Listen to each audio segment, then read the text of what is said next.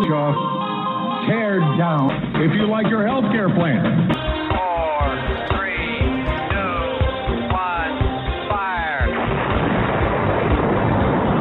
You're listening to Jim Paris Live, your source for the latest news on money, politics, prophecy, and preparedness. And now your host, the editor-in-chief of ChristianMoney.com and the author of more than 30 books, Jim Paris. All right, super excited about this interview, this week's interview. And then next week, we've got Erwin Lutzer here to talk about We Will Not Be Silenced, speaking out as a Christian in our culture. And joining us for the first time ever is Joe Dallas. And the name of Joe's new book, it'll probably get all your attention real quickly. Christians in a Cancel Culture, Speaking with Truth and Grace in a Hostile World. And joining us from Southern California live tonight, Joe Dallas. Good to have you with us, sir. Good being here, Jim. Thank you for having me. We had a little trouble at the open of the show, which I don't know what happened. This show is crazy because it goes to London first and then it goes up on satellite. I don't even know how it works, but I press all these buttons and it happens. But in any case, so one of the things I want to start with is, and I'm going to be honest. So if my pastor's listening, he might be upset, but I have gone to my pastor on occasion, especially in the last year or two, and brought up the issue of, why doesn't our church address cultural issues more? And my pastor's heart is more from a seeker perspective, and he doesn't want to alienate people. And he and I kind of have a little bit of a disagreement on that. But this is not unusual. There are a lot of churches that feel called to reaching the unchurched and, the unsaved, of course. And they feel that if they get involved at all in issues like abortion, in issues like your child is being taught they get to choose their own gender in kindergarten, these kinds of things, they feel that will alienate the population they're trying to reach. Do you address that sort of friction, that issue in your book at all?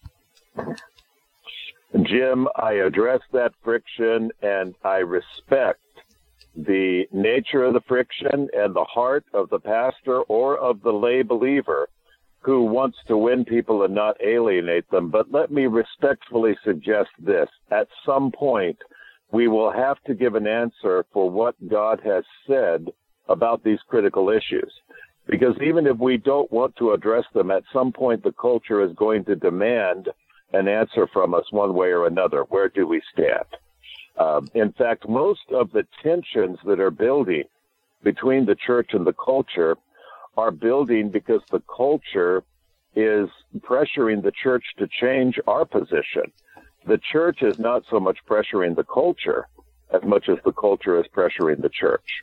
And it's not the culture in general. As you said, it's the cancel culture. There is the broad world, which we live in, and then there are cultures within that world that are at least friendly to Judeo-Christian principles. There are some that disagree with Judeo-Christian principles, but then there is a segment of the world, a culture we call cancel culture, which is openly hostile. And that cancel culture really is forcing the issue. So while I see no reason for us to needlessly seek contention with people, the fact is our backs are going to be up against the wall at some point, and at some point we will have to say what Peter said in the book of Acts when his back was against the wall: hey, we ought to obey God rather than man. Yeah. And so what happens is, like you're saying, if we don't address the war sort of at the 50-yard line, then it ends up at our 1-yard line, which is that it's not enough for transgender people, for example, to have all of the same benefits as everyone else, which I think is fine and should have always been the case. I've never felt differently that they should, as Americans, be able to enjoy a life of freedom and do all the things they want to do. Never felt any differently, never hated people who believed in that. But it goes to the point where then it begins to slowly creep where that's not good enough. Now you have to have a transgender person on your staff if you're a church. in order to agree with them. And if you don't go along with that, that's when it ends up in court. That's when you end up with, the Christian baker who has to bake the cake for the ceremony he doesn't personally believe in. And they bring that war to our doorstep. Is that exactly what you're saying? That is exactly what I'm saying. And I would add to that, Jim, there is also the issue of people within our churches who are directly affected by these cultural issues. Hey, I was one of them. I was a gay activist from 1978 to 1984. And I came into the church after I had repented of homosexuality. And I said, okay, what do I do now? So the reason to address these issues is not just so we can say, hey, church, this is where we stand on this issue. It's also so we can disciple people. Let's remember that's part of the Great Commission. Go into all the world, preach the gospel, and make disciples. Now, you can't make disciples if you're not teaching truth. People want to know about gender, about sexuality, about abortion. People want to know, hey, I went to work yesterday and somebody told me I'm racist because I'm white. Does the Bible say that?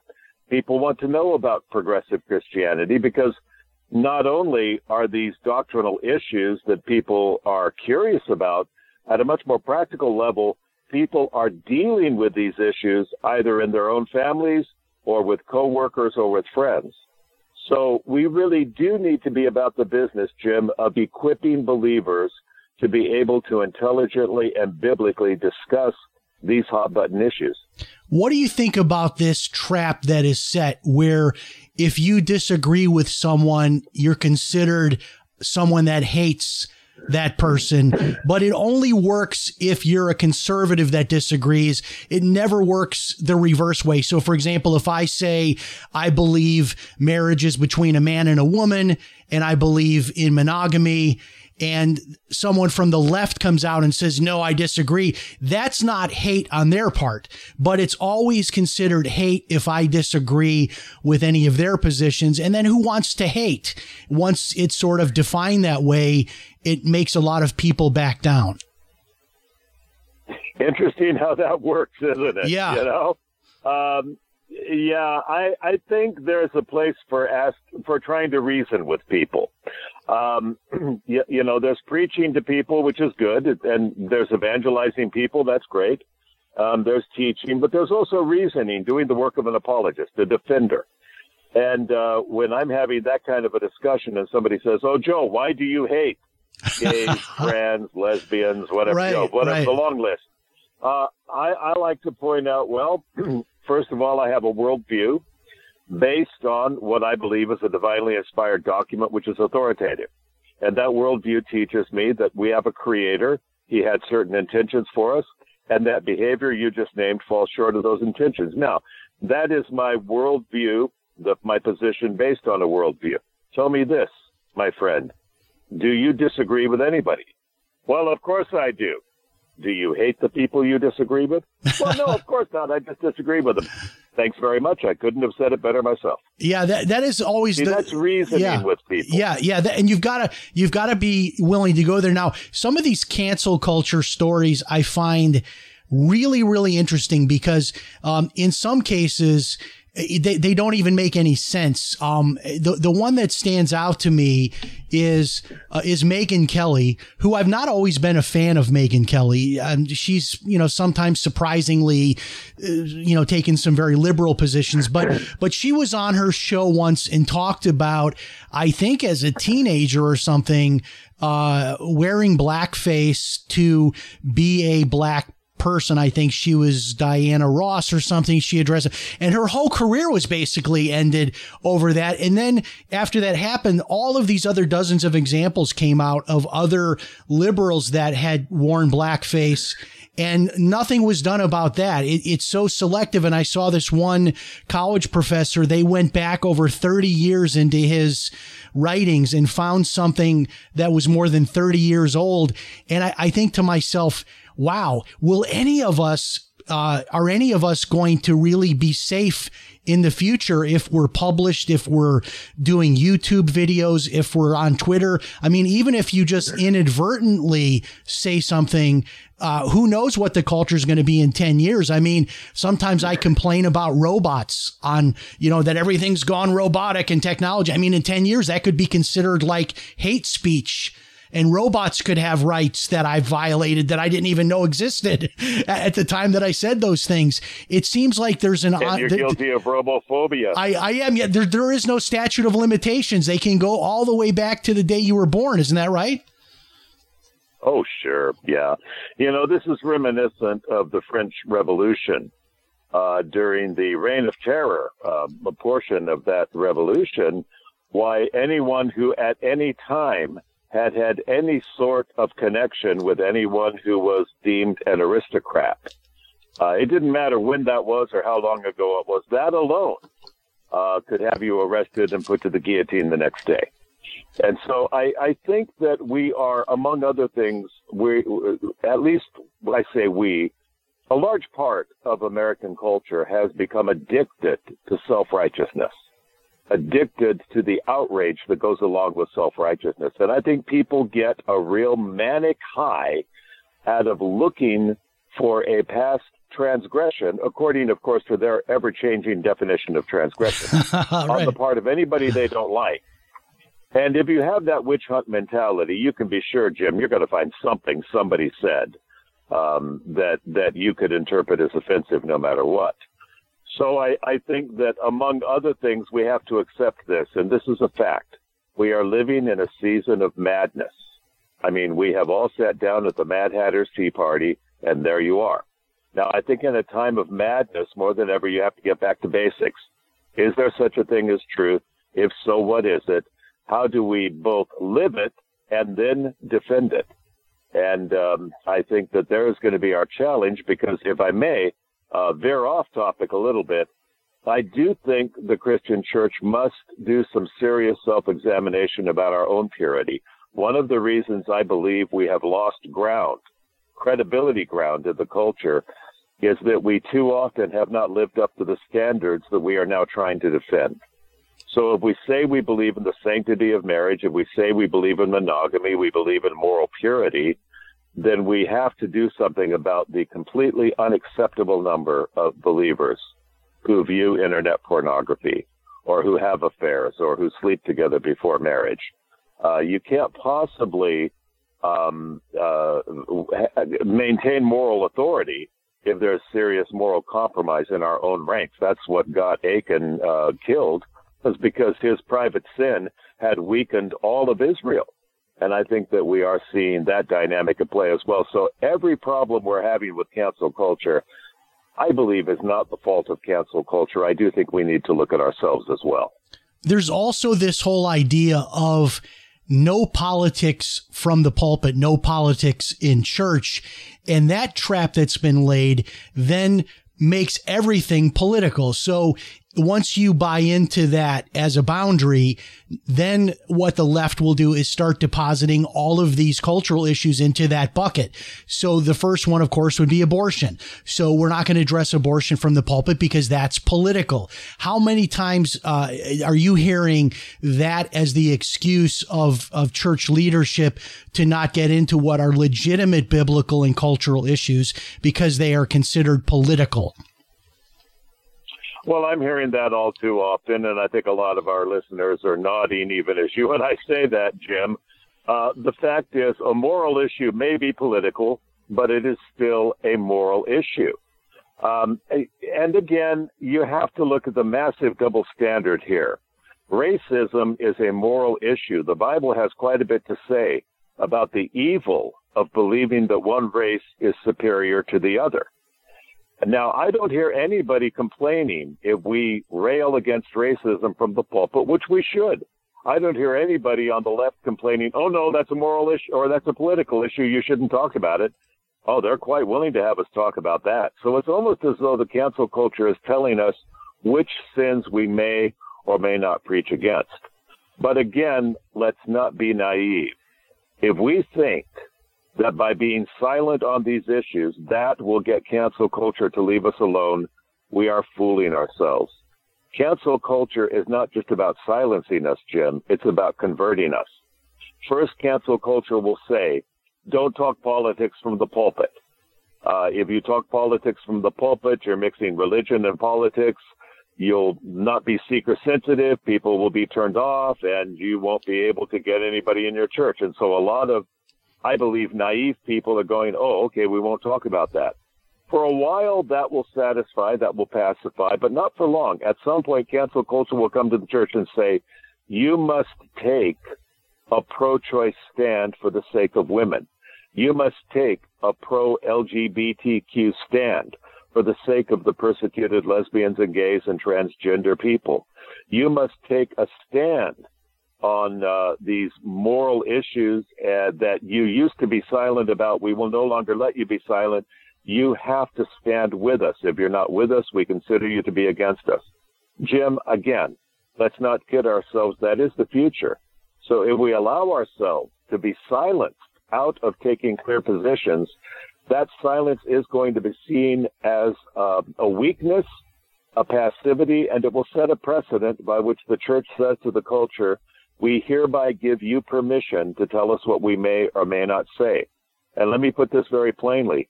That means that the church will abdicate her role as the light of the world, and we will tell the world that it may now become the light of the church. That is the direction we're going if these trends continue. We saw a really interesting sort of split when we had this last election. There was a lot of Christian leaders that came out and said, I'm not going to support Trump. And it was funny the other day. I was up at the grocery store and I was looking at the price of a little tiny package of ground beef. And I said to the butcher, he was stocking the shelf, I said, man, I could go for a mean tweet right now and half this price. And he turned and looked at me and laughed, and he said, I said that exact same thing on Twitter. And I wonder, this whole cancel culture thing, I think all of us as Christians who supported Trump's values in terms of, him supporting our values as Christians, I think we all were uncomfortable with a lot of things that he did. But at the same time, I'd rather have someone that's a little bit like a bull in a china shop that represents my values than to say, because he's like that, I'm going to go to this other extreme. And we had a lot of strange sort of hair splitting where they would say, well, Trump's had 3 marriages, so he's not pure. I'm going to vote for this pro-abortion person over here.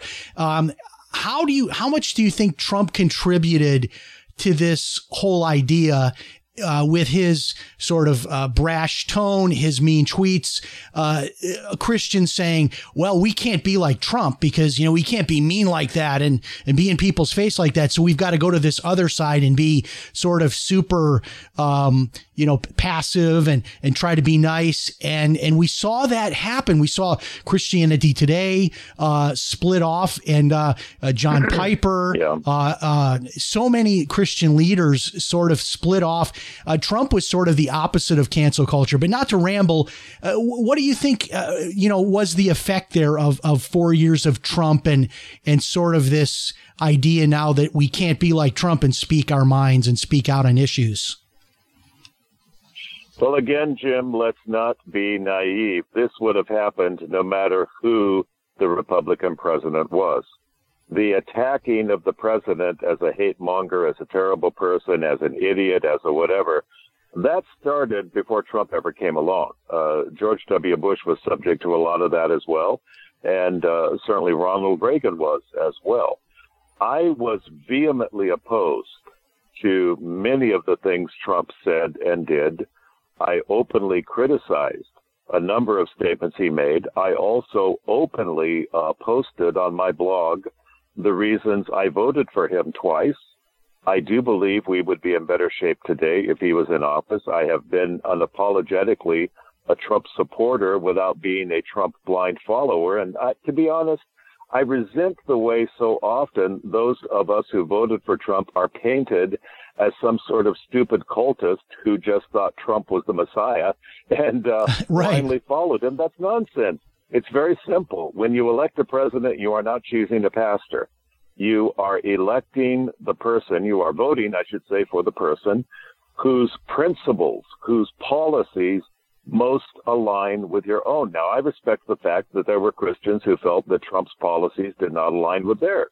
I disagree with them, but I respect that. What I don't respect is that nonsensical attitude of saying that if you did vote for him, you approved of everything he said and did, and or that you were a blindly hateful person. Now, I do not think that his tone was befitting of a man in his position. I wish that he would have paid more attention to his rhetoric, because I believe that helped him to lose the election, and I wanted him to win the election. I know there are many other reasons that contributed, and I've got my own ideas about that too. But the bottom line is this: we are naive if we think that the political social left would not have painted any conservative president in the same colors they painted Trump. Trump certainly helped them along at times. But you watch, in this next election, even during the midterms, we'll see this. We've seen it already, but we'll certainly see it during the next presidential election.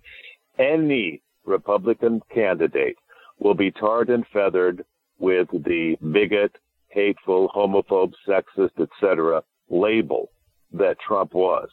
And believe me, that division was well in place before he ever came along. Did he aggravate it? Yes, I think he did. But I will say this: I admire much about the man. I appreciate much of what he did for the country. And as I said, I unapologetically voted for him. And I will still unapologetically say we would be in better shape today if he was still in office. That said, I don't believe that, a true Christian would have to vote for Trump. I will only say this Christian did, and I believe my reasons were valid. This is a question coming in from someone listening right now in Dallas, and your name is Dallas. So let's take this question. Yeah. Okay. So they want to know does your book talk about COVID and the vaccine? And, everybody knows I did get the vaccine, and there's some reasons why I did, because of some older folks that I'm around once a week. I decided to do it. My wife did not get the vaccine, but it seems like there's probably no greater issue, as this person's asking in this email, than the whole COVID and the vaccine and all that. You cannot disagree. You cannot even post medically accurate facts or statistics that go against the narrative that everyone should have the vaccine, no exception, that no one is getting and having adverse reactions. If you post anything that goes outside of that narrative, you'll lose your Facebook, you'll lose your YouTube. Do you talk about that in the book? No, and I do thank you, listener, for that question. It's a relevant one. But unfortunately, although my book was just released a few months ago, it was written before we were dealing with a vaccine controversy. Right, and all that works. Those controversies fit right in with the nature of the book. What I have tried to talk about in the book is how we can respond to government overreach, because I think there are valid reasons to get the vaccine. I think there are valid reasons not to. My wife and I chose to get it because for my ministry, I do a fair amount of traveling, and I did not think this was a hill to die on. I resent the government telling people they have to be vaccinated, but I chose to comply, and I don't regret that. That's a matter of conscience, though. And what I do deeply resent is the precedent being set by which the government can be this heavy-handed with people, make these demands, and the precedent thereby being the government may now say, we believe that there is a danger, therefore we will stop your lives until we are satisfied that the danger is past. That is a dangerous precedent. And that concerns me. And I think the immaturity also concerns me of people who will actually, break fellowship over an issue like this. If you in good conscience believe you should not receive the vaccine, you should not receive it. If you do believe in good conscience, you should make that choice, then that's what you should do. Like Paul told the Romans, let every man be fully persuaded in his own mind. Final question, and then we'll give you a minute or two to talk about where people can get the book, your website, speaking engagements, all that kind of thing. Someone wants to know about the educational system. And I was going to ask this question anyway, but it seems to me like there's no greater forum than the schools, the colleges where this cancel culture exists. And it seems like every day you're hearing stories about people losing their jobs, professorships being ended. You've got public events that are scheduled for months in advance. Those are canceled because the narrative doesn't fit. It doesn't fit the narrative. Talk about the culture within education today and how that is being impacted by the cancel culture concept. Well, there's no question that the academic institutions they've been taken over by tyrants. There's I think that's a very fair way to put it. The overreach of the academic leadership is tyrannical. However, I believe that we are called as believers to take a stand for justice. Now, before I sound like I'm telling everybody to go out and march, let me explain that.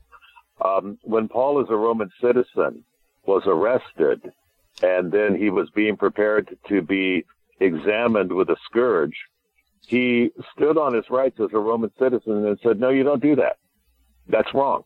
And I'm real grateful Luke was inspired by God to put that small story in the account of the early church, because that tells me that the great apostle himself would look at the laws of man as well as the laws of God and would say, hey, this is, we would say in America, unconstitutional, meaning this violates the letter of the law that governs this nation, and so I'm going to say no. Now, I believe there's a place for doing that in academia. Thank God for the speakers who are willing to go onto university campuses and talk about these issues despite the heat.